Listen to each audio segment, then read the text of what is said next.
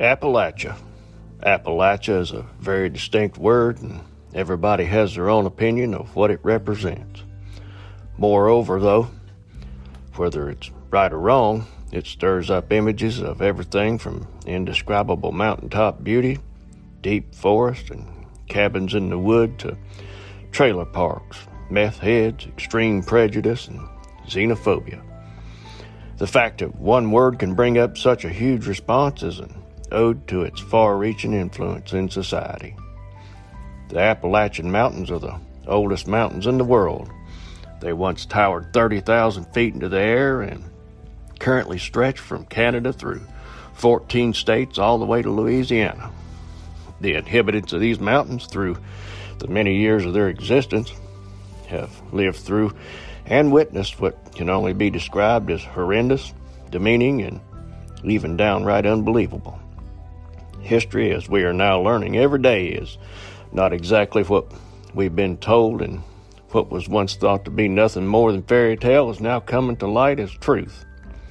I often hear references to the movie Deliverance, or people making funny banjo sounds when describing the Appalachians. I, being born and raised in these mountains, know that nothing in fact could be more wrong, or, in some cases, more right. The history that lies in these mountains is rich and has been around longer than any place in the United States. In fact, far longer than the United States itself. We'll look into these mountains and learn about the good, the bad, and the ugly history that lies within them to this very day. Hello, I'm Larry Bentley, and this is Appalachian Murder, Mystery, and Legend.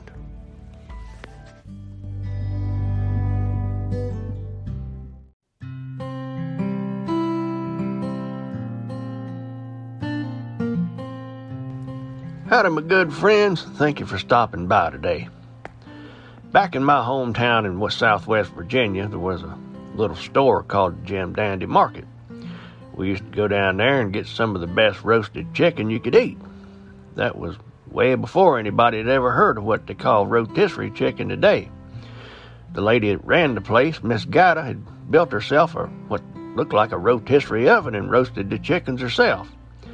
She had barbecue and butter roasted flavors nearly all day long. There used to be an old man that sat out front of the store. His name was Huskell T. He was retired from the N&W Railroad and still wore his bibbed overalls and engineer cap. He claimed to be Miss Guyda's official chicken taster among anything else he could dream up to tell you. Yeah, as you might guess, his bull got pretty deep sometimes. So come on in, set a spell, and let Huskell T tell you one today.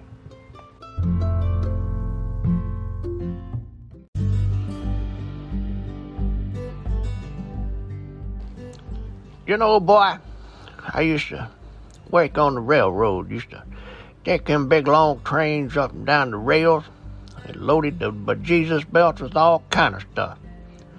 Made a pretty good living doing it, too. So back in 48, just after the war, I saved up a little bit of money, and bought a new Mercury. No, there weren't no plastic in it. It was 3,500 pounds of pure virgin Detroit steel. One of them nice ones, too. It was fast. No, boy, it wasn't no Gulf War. It was World War II, the big one. People today ain't got no idea what really happened then. We literally walk around not knowing for about 4 years if we was going to wake up to President Hitler and have to eat sauerkraut for breakfast. People won't walk around today talk about how Hitler had pretty good ideas.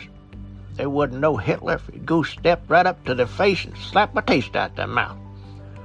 Yeah, but getting back to the story, I got a call like they did back then for me to make a run up to Ohio and back. Supposed to pull out about 2:30 in the morning and probably be back at 6 o'clock the next evening. Oh, you little panty-waisted people don't know nothing about working them hours now, do you? No, you don't. Anyway, I got my run done early and thought I'd head home and spend some time with my wife, maybe take the new car out for a drive. I walked in the front door, heard the awfulest bunch of screaming and caterwauling I ever heard coming out the bedroom. I thought somebody was choking my wife to death. Turns out I was right. Tommy Cromer, who worked over at the post office, was choking all right, but not with his hands. It was a little bit more like a mother bird feeding a worm to its babies. And I'll leave you to figure that part out. Anyway, he grabbed his britches, jumped out the window, and ran off naked. My wife jumped up in my face, said it was all my fault. She was leaving, going to take half everything I earned, including my pension. Now, I didn't say nothing then, but I thought you got some nerve. Take my pension after doing all this. So we'll just see about that.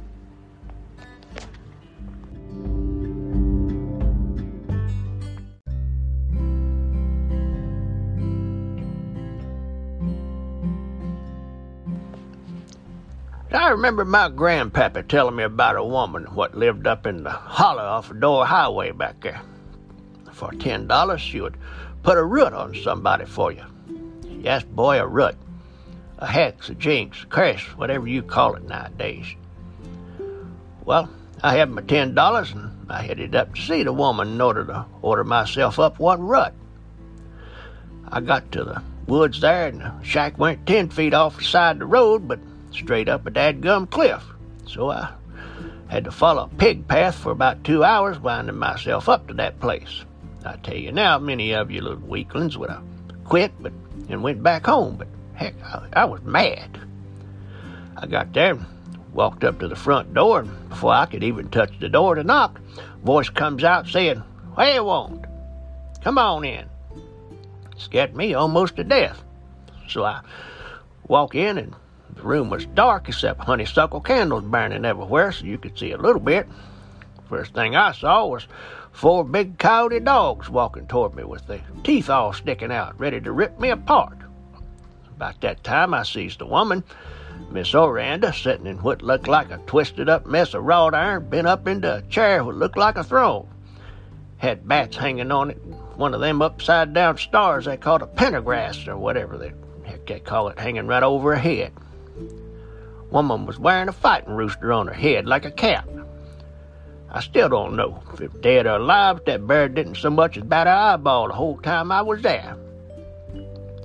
She was sitting there, didn't have a stitch of clothes on, was about 6'9", weighed about 325 pounds.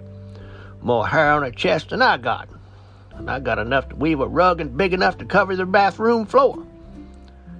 She looked like she'd been rubbed down in oil. Said it was mentholatum deep heating rub to keep the fleas and lice down. Had each foot stuck in a 5-gallon bucket of her own pee. Said it got rid of the itch. Both buckets were sitting on a rug. It looked like a big Ouija board. To beat it all, she was smoking a cigar. All of a sudden, she whips out what looked like a back scratcher shaped like a skeleton arm. Heck, it might have been a real skeleton arm for all I know. She commenced to whacking and beating on them coyotes and saying, "Sit down, shut up." She said she raised them from pups. She found them out in the woods after their mama left them. Said she breastfed each one of them herself. The whole room smelled like honeysuckle, mentholatum, cigar smoke, and used hot dog water all put together.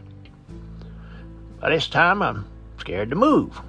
I thought about jumping out the window, but I knew them coyotes would run me down and probably rip me apart. The only thing I could think was, well, I'm in for a penny, in for a pound. I might as well axe her now anyway. So I says, "Miss Oranda, I need to put a root on my wife." She says, "Do you have any of her possessions?" I said, "Yes, ma'am," because I'd grabbed my wife's panties off the bed and stuck them in my pocket.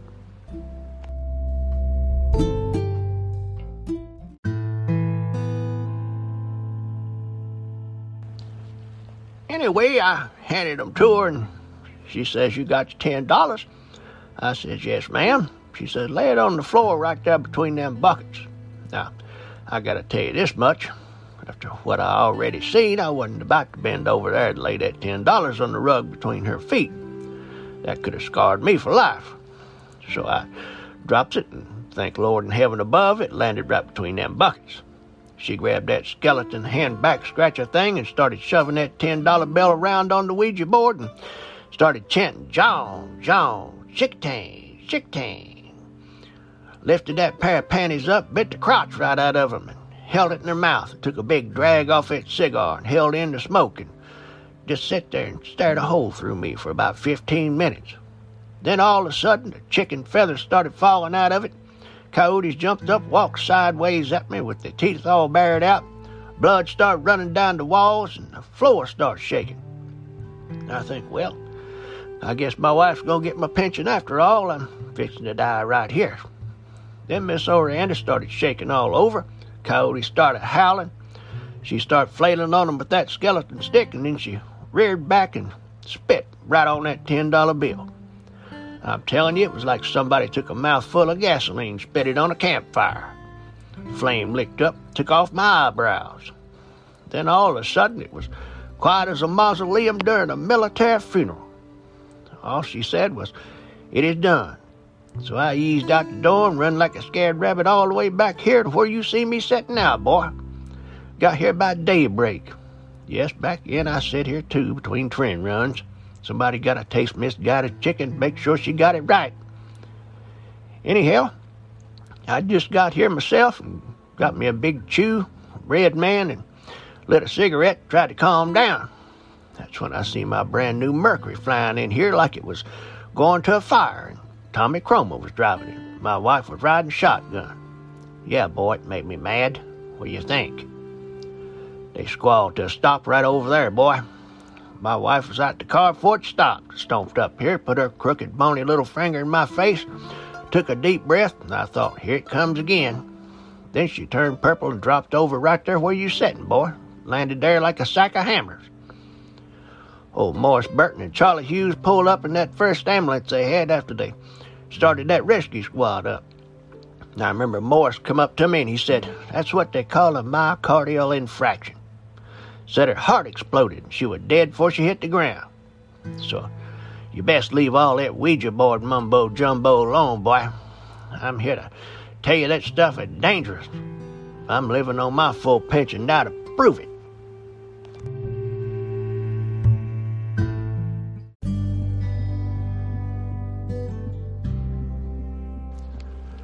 I hope you enjoyed hearing from Huskell T. If you have, please rate and review the podcast. Don't forget to follow. Come on over to Facebook group Appalachian Murder Mystery and Legend Podcast, where we can discuss about anything Appalachian or whatever else you'd like to talk about. I'll be back on January 27th with Season 2 of Appalachian Murder Mystery and Legend. And I'll be seeing you real soon.